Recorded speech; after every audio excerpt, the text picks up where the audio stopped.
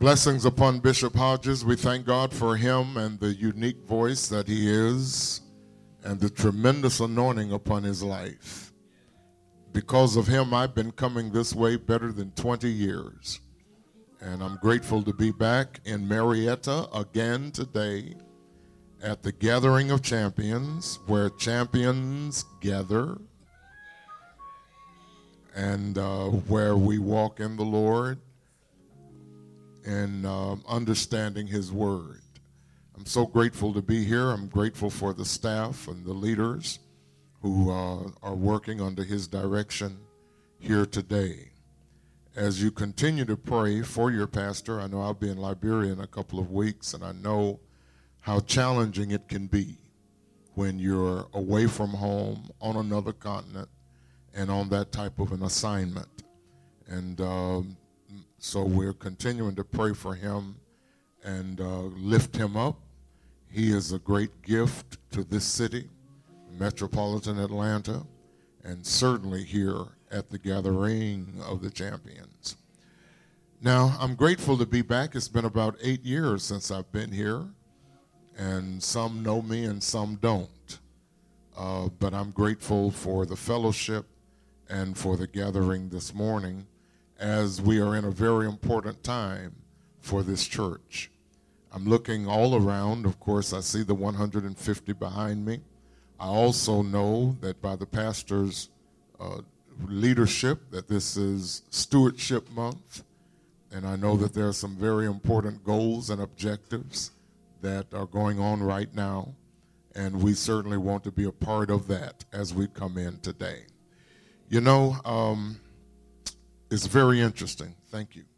It's very interesting that we're standing here today, and it is exactly 100 days from the new year. And the new year will be 2020. And 2020 is a number that you hear when it comes to the eyes and understanding clarity of vision.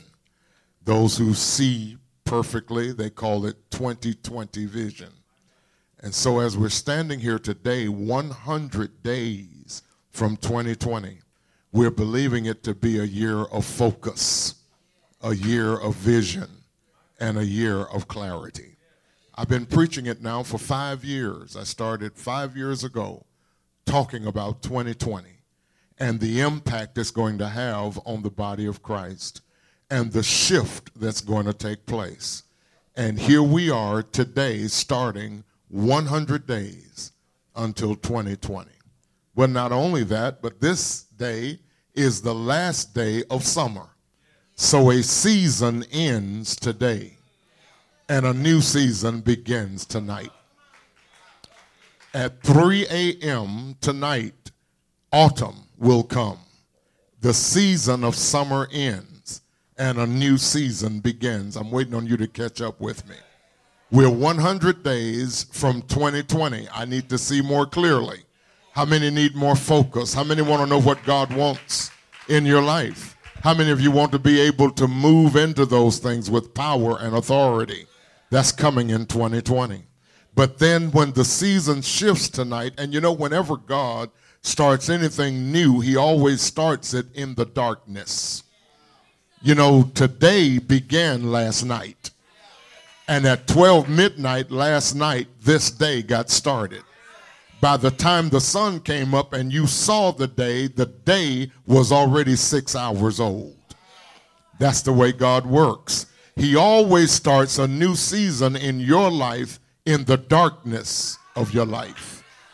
The dark times, the hard times, the troubling times, the times when we can't see well. Paul said we see through a glass darkly or dimly. So in the darkness of my situation, it means a new day is dawning. It means a new season is beginning. It means that God is shifting things in my life. And so I want to talk to you about that today, because I want you to understand something about where we are and what God requires of us at this time. So I'm going to talk to you about a new beginning. Would you say that, please? A new beginning. Say it with your outside voice, everybody. A new beginning. To do that, I'd like to read Genesis 28. And I'm asking if you focus on verse number 10 through 13, and then verse number 15 through 22 of Genesis 28. Genesis 28, beginning at verse number 10. It says, then Jacob, would you say that, please?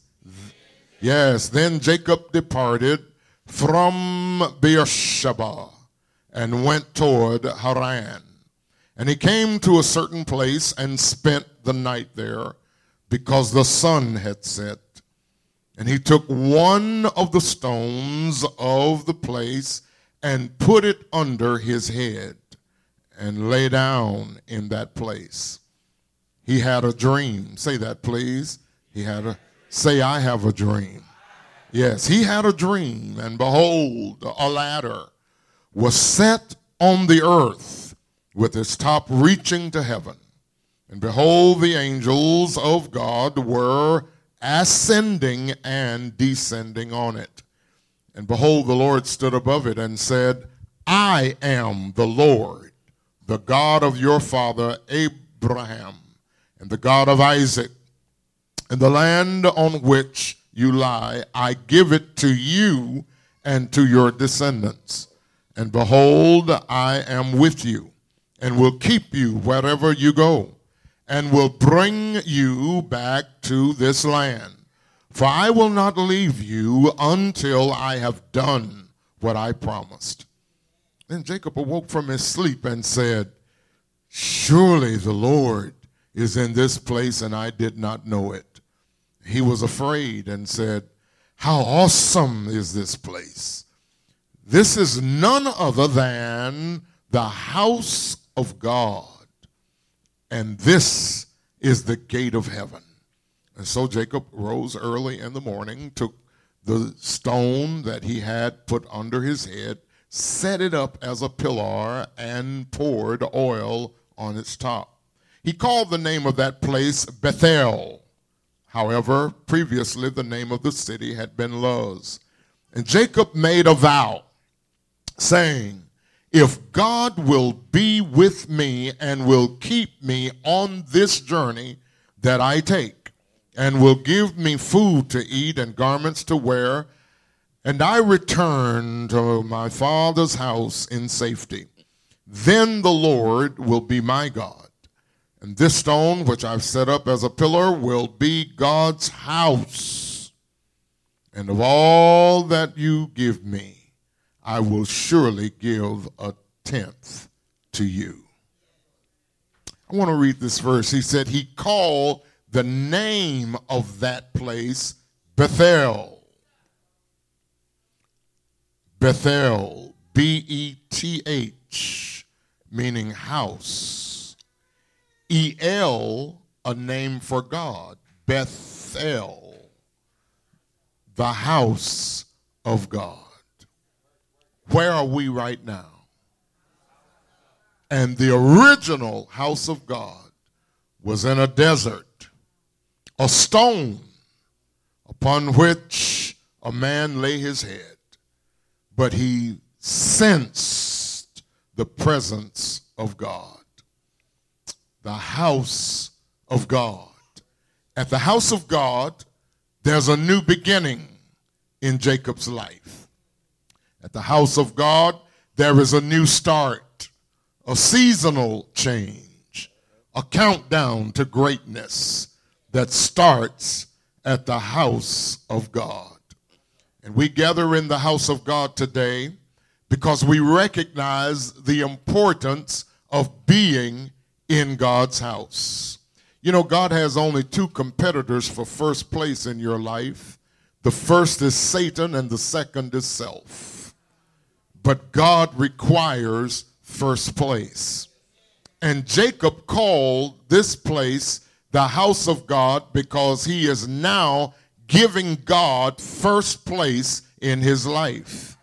There's an undeniable relationship between saints and the house of God. The saddest question I've ever heard anybody ask is, do you have to go to church to be saved? No, you don't have to go. You get to go. A saint wants to be in the house of God. My life is upgraded every time I come to the house of God. Whether I feel it or not, my life is made better every time I come here. Something on the inside of me is elevated. Something about my thinking, my mind is elevated when I come to the house of God. Well, what constitutes a house of God? According to what we read, first of all, the house of God is a place where sinners or where wrongdoers are welcomed. Jacob takes that stone and says, this is the house of God. Well, you have to know a little bit about Jacob. Jacob is the worst con man in the Bible. When you read about Jacob, you're reading about a guy that you can't trust. He's a trickster. He's a schemer. Anybody that deals with Jacob has to look out for their own interest. Just to look at his background is to see that Jacob is not close to being holy. He's not close to being righteous. He is not a good man. But where does he find himself? At the house of God. I know that we like to look at one another as being great, and we like to present ourselves as being awesome and all of that. But the truth is, most of us in this room are like Jacob. We have a background that we're not proud of. Now, we all have a resume, but we also have a rap sheet. And there's some things on our rap sheet we don't want anybody to know. We've done some things that we are ashamed of. We've said some things we wish we could take back. We've made some mistakes that would have destroyed anybody, but yet we're here at the house of God. Because the house of God is not for the perfect. The house of God is not for the righteous. The house of God is not for the people that's never done anything wrong. The truth is, the house of God is for people like Jacob. People who've made mistakes, people who are overcomers, people who are survivors, people that have come through rough places and patches, but they're here at the house of God. The reason I have to come to the house of God is because I know myself better than anybody. I know what my weaknesses are. I know what my shortcomings are. I know what my problems are. I know where I've let myself down, let my family down, let God down. But thank God I can come to the house of God. If the ushers were checking folk to see whether or not you qualified to come in here, listen, none of us would qualify. But we're at the house of God because the house of God was built for those who know that the only righteousness that they have is in Christ. Oh, I've been to some churches where, to let them tell it, everybody in there is perfect. And everybody in there has everything going on the right way. But I'm here to tell you, I'm not innocent, but I am forgiven. And I'd rather be forgiven than to be innocent. Because if I were innocent, I wouldn't need the blood of Jesus. I wouldn't need the name of Jesus. I wouldn't need the grace of God. But I am what I am because of the grace of God. I wish you'd just elbow somebody and say grace. Because I am who I am, not because I'm anything, but because God is everything. And the one that God uses to designate the house of God is not a priest. He's not a prophet. He is not a preacher. He's not an apostle. He's Jacob. He's a scoundrel. He's low down. He's a rascal. He's a hustler. He's everything that you avoid in life. He's nobody that you would cut a deal with. Nobody you share a meal with. Nobody that you'd want to be associated with. But that's the one God uses to designate the house of God. So the house of God is a place for wrongdoers. But secondly, the house of God is a place where elevation happens for wrongdoers. Jacob laid down on a rock, but he had a dream. Say he had a dream. Say I have a dream. And what did he dream? He saw a ladder. Well, what's a ladder used for? Elevation. A ladder is used to go up. So no matter how low down you've been, I wish I had a witness. No matter how awful you've been, no matter how bad you've been, at the house of God is your place for elevation. Jesus specializes in bad men. Jesus specializes in turning thugs into theologians. He specializes in turning devilish people into deacons. He specializes in turning pimps and prostitutes into preachers. He specializes in turning Jacobs into those that have elevation in their life. I wish I had a witness. Whenever I go to a church and everybody in there looks just alike, I know God ain't working there. I preached at a church one time. Everybody had on white dresses, white suits. I knew God wasn't working there. Because Jesus said, and if I be lifted up from the earth, I'll draw. Not all clean men. I wish I had a witness. Not all righteous men. He said, I'll draw all men unto me. When I go to the house of God, I'm looking for somebody with some sagging pants on. I'm looking for somebody dressed like a hoochie mama. I'm looking for somebody that's got body piercings in strange places. I'm looking for somebody with tattoos around their neck and all over their body. I'm looking for somebody that looks just like the community where that church is located. Because when we gather at the house of God, it shouldn't be a bunch of folk wearing white. It ought to look just like the neighborhood where that church exists. Because when you're in church, if people who are not up on our level, we'd like to think, if people don't feel comfortable there, they're in the wrong place.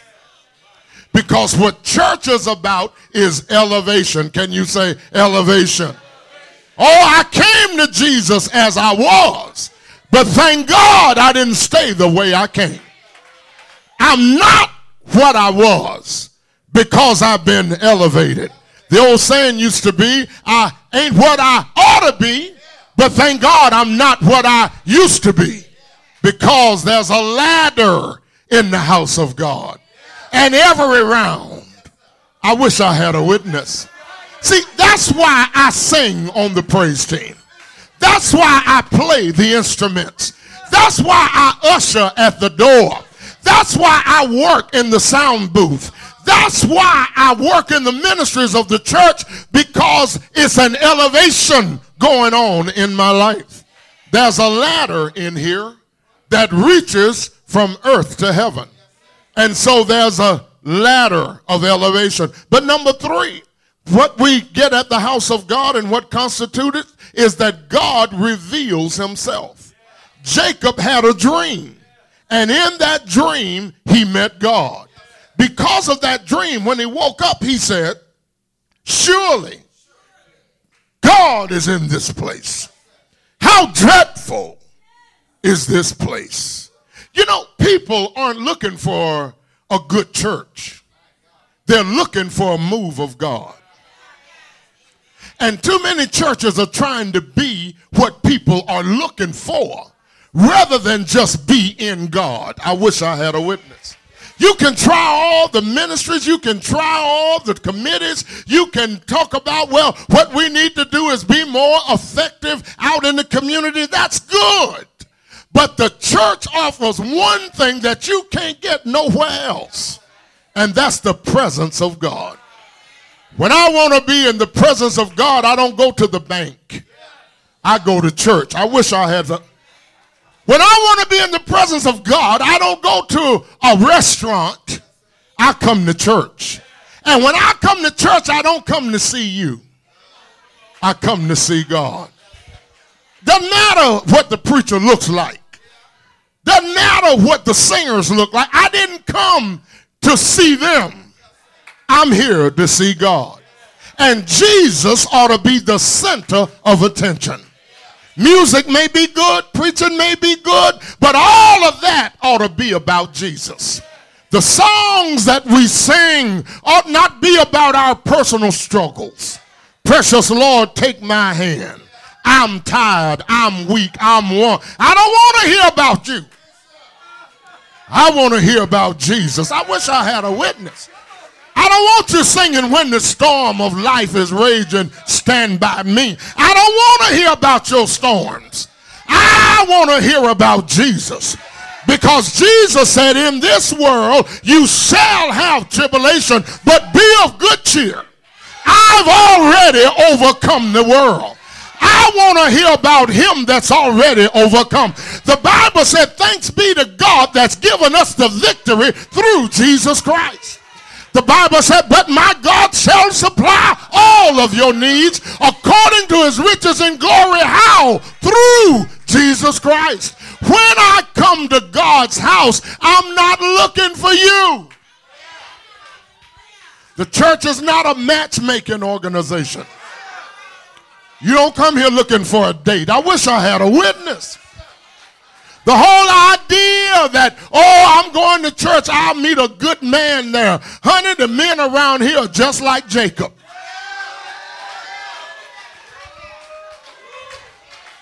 Doesn't make them good because they come to church, but we're at church because this is the house of God.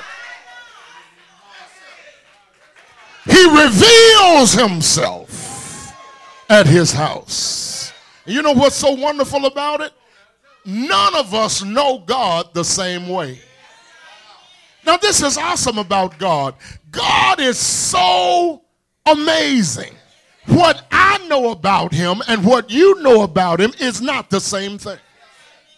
So if I passed this microphone and we had a testimony service, every one of our testimonies would be unique. Because the truth is, although we know the same God, we don't know the same thing about him. Somebody knows him as a healer. Anybody here know that God? Not heard about it, but you know, because he healed you.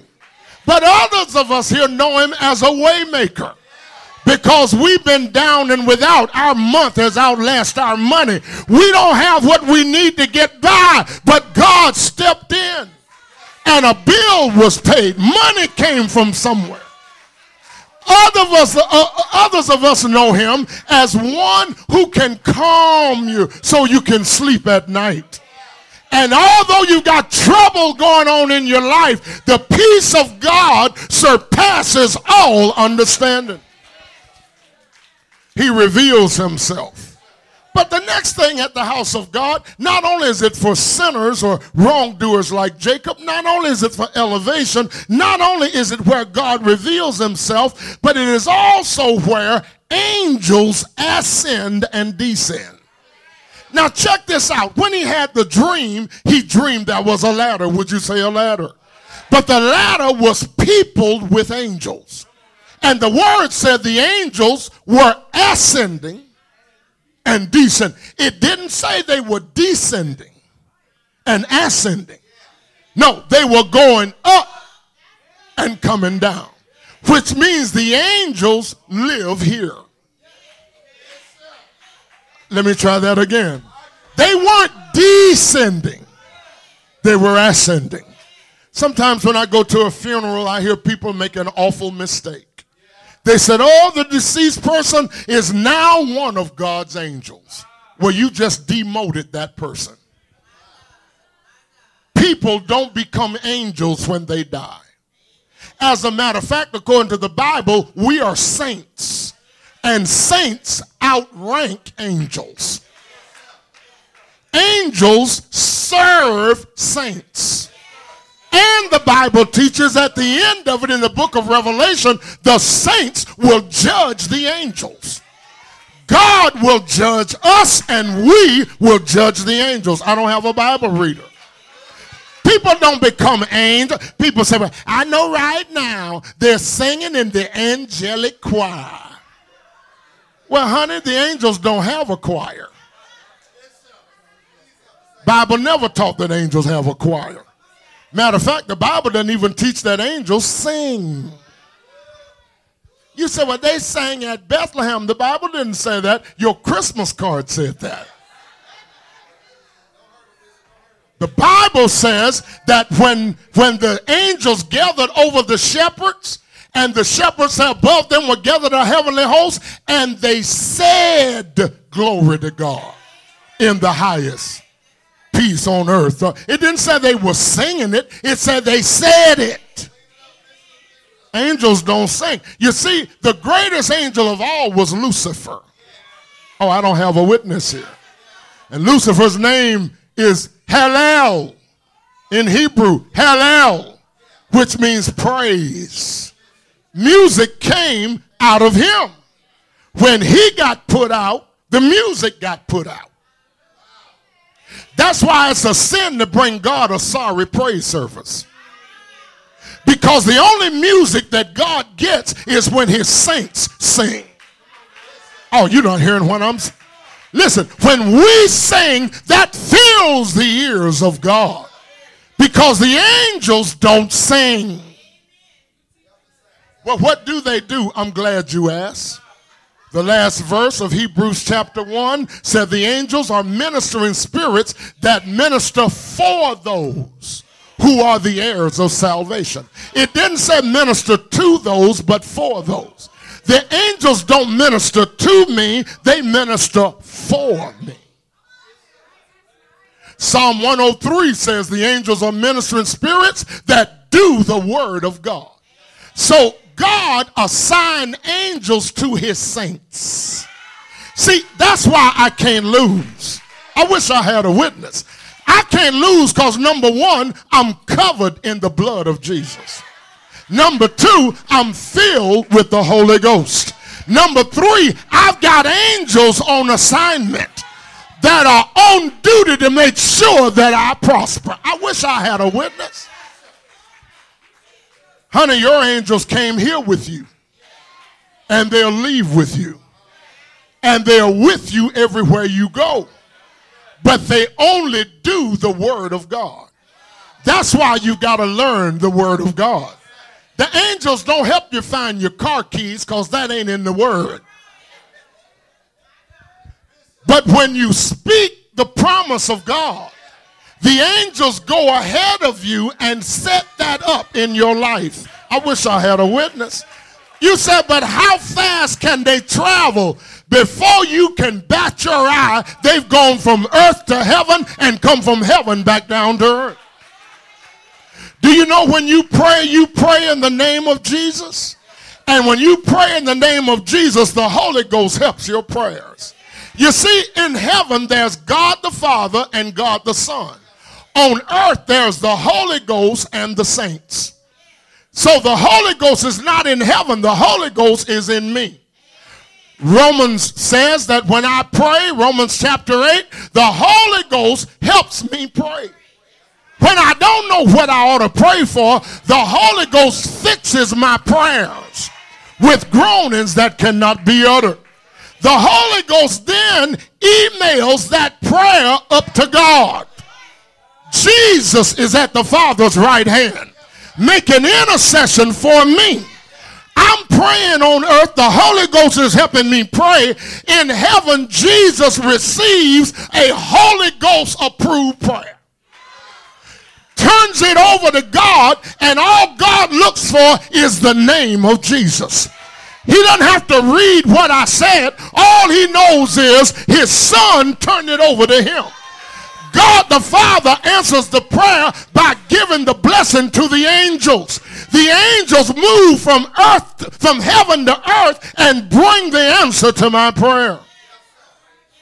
I said he saw angels going up, come on now, and coming down. Going up and coming down. But there's another thing. Not only does the house of God constitute broken people like Jacob, not only does the house of God have the ladder for elevation, and not only does it be the place where God reveals himself and where angels are serving, But the house of God is also where God and man are joined together financially. Jacob is in the house of God. The stone is there. The ladder is there. The angels are there. God is there. And then Jacob recognizes where he is. How dreadful is this place? How awesome is this place? He said, if God is this good to me, I will surely give him a tenth. You see, at the house of God, there's a fiscal component. God is concerned about my spiritual life. Say my spiritual life. You say it with your outside voice. God is concerned about what? My spiritual. But not only that, God is concerned about my physical life. Say my physical life. Come on, church. Come on. With his stripes, we are. So he's concerned about my spiritual man. He's concerned about my physical man. And he is concerned about my fiscal life. Because according to this with Jacob, there is a bond. He says, if God is this good to me. So it's at the house of God where man and God are joined together financially. Here, the laws of increase begin to happen in people's lives. You know, we're bombarded right now with motivational speakers. People inviting you to seminars where you pay $1,000 for them to tell you how to prosper. And most saints don't recognize that the house of God not only is about your physical life and your spiritual life, but your fiscal life. The Bible said Jacob vowed a vow, and here's what he said. If God will be with me and will keep me on this journey that I take and will give me food to eat and garments to wear, I will give him a tenth. Let me ask you something. Is God good to you? If he is, say yes. Is he with you in your life? On this journey that you take, can you tell there's a relationship between you and God? Do you have food to eat? Do you have garments to wear? Then Jacob said, surely I will give the tenth of my income, of my possessions unto him. You see, God, like any parent, wants or requires my best so he can give me better. A good parent won't settle for their child to do less than their best. They come in with a grade that you are not satisfied with. You look at them and say, now you can do better than this. Matter of fact, I'm going to put you on restrictions until I see you do better. I don't have a witness here. I require as your parent that you do your best. Dare you bring an F in my house. You're going to go to bed early. I don't want to go earlier. You're going.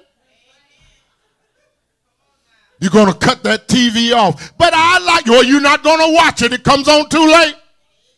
You're going to give up that game. You're going to give up that iPad. Give me that cell phone right now.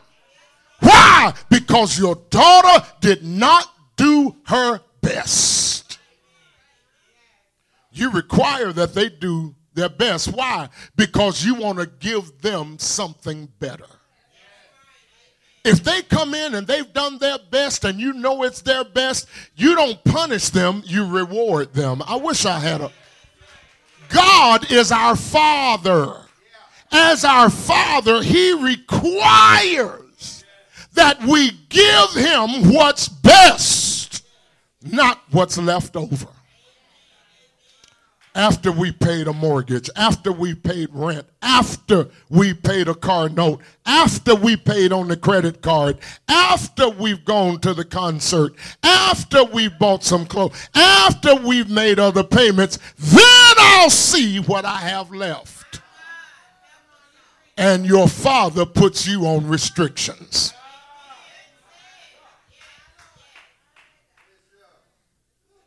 God is interested in my whole life. You see, when it comes to money, there's only three things you can do with it: spend it, save it, and sow it. You can't do anything else. You get money, you spend it, save it, and sow it. Tragically, we do it in that order. We spend it first. If we got anything left, we figure out how much we can save. And then we, most of the time, have nothing left to sow. In America, we've created such a culture that we live in debt comfortably. Most people get out of debt, they figure how to get back in. They go to a car lot to buy a car, and you know what question they ask? How much is this going to cost me every month? Never dawns on them that if you can't pay for it all at one time, maybe you can't afford it. But the only thing we care about is the monthly payment, which might run 8 years. So after 6 or 7 years, you paid 3 times for the car. I wish I had a witness. Because we believe in spending. Come on now. How much did your hair cost? I'm looking down. I'm not looking up. How much? How much does it cost to look good? How much does it cost to make a You don't feel good, but you want to look good. You're not doing good, but you want to look good. We believe in spending. I wish I had a witness. I deserve it. I work hard. Let me go out and show how much I deserve it by spending myself broke. God, I wish I had a witness. See, spending gets an immediate result with the value of your money, and most of the time it depreciates whatever you bought. Saving gets an immediate reward because if I save it, I still have it. And I might make some interest on it. But sowing gives future rewards. Now, are you living for the immediate or the ultimate? Are you living for the right now, or are you living for the tomorrow? Because if you're living for the right now, you'll never get out of right now living. Every check is spent before you get it. I wish I had a witness. When it's time for the income tax refund, you already got that money spent in your mind. That's why you got to go down to the place where they do your taxes and pay them to give you a rapid refund. Because you're ready to spend that money. But God wants us to reverse it. You sow first, you save second, and then you spend. Say sow, save, and spend. And you have to train your flesh to do it in that order. See, you ain't got no trouble with your spirit, man, because that came from God. That which is born of spirit is spirit. But your problem is the flesh. And the flesh is not just your physical body, it's also your soul, which is your mind, your heart, and your will. Your physical body and your soul are spoiled. And by nature, they want to disobey God. So you will come to the house of God and acknowledge that God is keeping you. Acknowledge that God is healing you. Acknowledge that God delivered you. Acknowledge that God is elevating your life. Acknowledge that you're on that ladder. Acknowledge that the angels are working for you. And then shake your fist in the face of God and say, this is mine. I earned it. See, Jacob ran into God. And in running into God, you have to make a decision. and he made a decision to give God a tenth. I want you to know something. He did it while he was poor. Jacob didn't have anything. According to the word, if you read Genesis 32, the only thing Jacob had was a stick, a walking stick, when he said, I will give the tenth to God. When do you make a decision? When you ain't got nothing. When you're down and out. When do you make a decision? He made a decision when he had nothing. But according to Genesis 32, years later, he came back wealthy because of what he'd done. He said, I'm not worth all the kindness and faithfulness that you've shown me. I crossed the Jordan with nothing but a walking stick. But now I've come back with 2 camps. We have to do the will of God. Say, do the will of God. Come on, say, do the will of God. You see, it's God's plan to bless people. I said it's God's plan to bless people. And we do the will of God because God wants to bless us. God wants to take care of us. God wants to prosper us. And we do what God tells us to do so that he can move us to where he wants us to be. Thank God he cares. He cares about what I have. And he cares about what I can be. And he doesn't want me to tie his hands because God has a plan for me. I said God has a plan for me. And the plan of God is that I prosper. The plan of God is that I have a future. The plan of God is that I have a greatness. And that's why I'm in a new beginning. And I'm in a change of season. That as I stand here today, I can truthfully say that God is my Father. And as my Father, he is providing a way. He is opening doors. And he is making pathways to my prosperity. You know, Jacob started out as a bad man, but God changed his name from Jacob to Israel. And Israel is the beginning of the nation of Israel. And out of the nation of Israel came Jesus. Jesus was born from the nation of Israel. He came from a lineage of Jacob. He came from the promise of Jacob. And because of Jesus, I'm in the house of God. When Jesus started his ministry, he cleansed the house of God. When he ended his ministry, he cleansed the house of God. I am in the house of God. There's a line between Israel and Jesus and me. Jesus is my light and my salvation. The Lord is my shepherd, and I have no wants. Yes, Lord, the Lord is the strength of my life. Of whom shall I be afraid? Yes, he is my deliverer. He is my strength. He is my healer. He is my provider. He did the opposite so we could do the reverse. He came down that we could move up. He suffered that we might celebrate. He became hungry that we might be filled. He died that we might live. Do you hear me? Jesus is the reason that I prosper and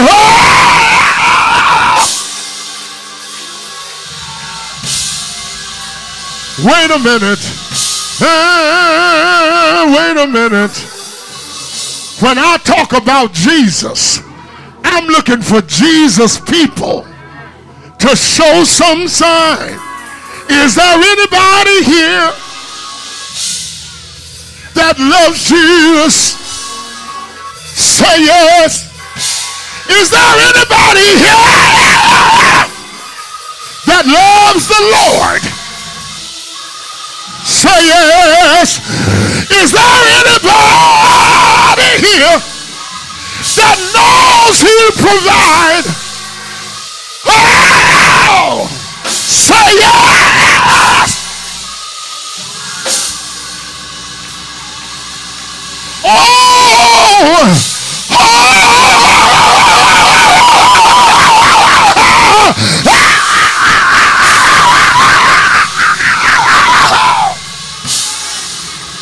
would you stand up? Would you stand up?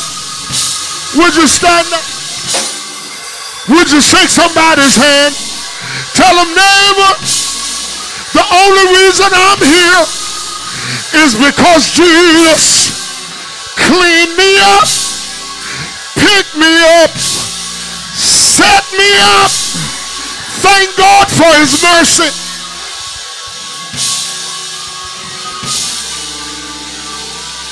Oh, how I love Jesus.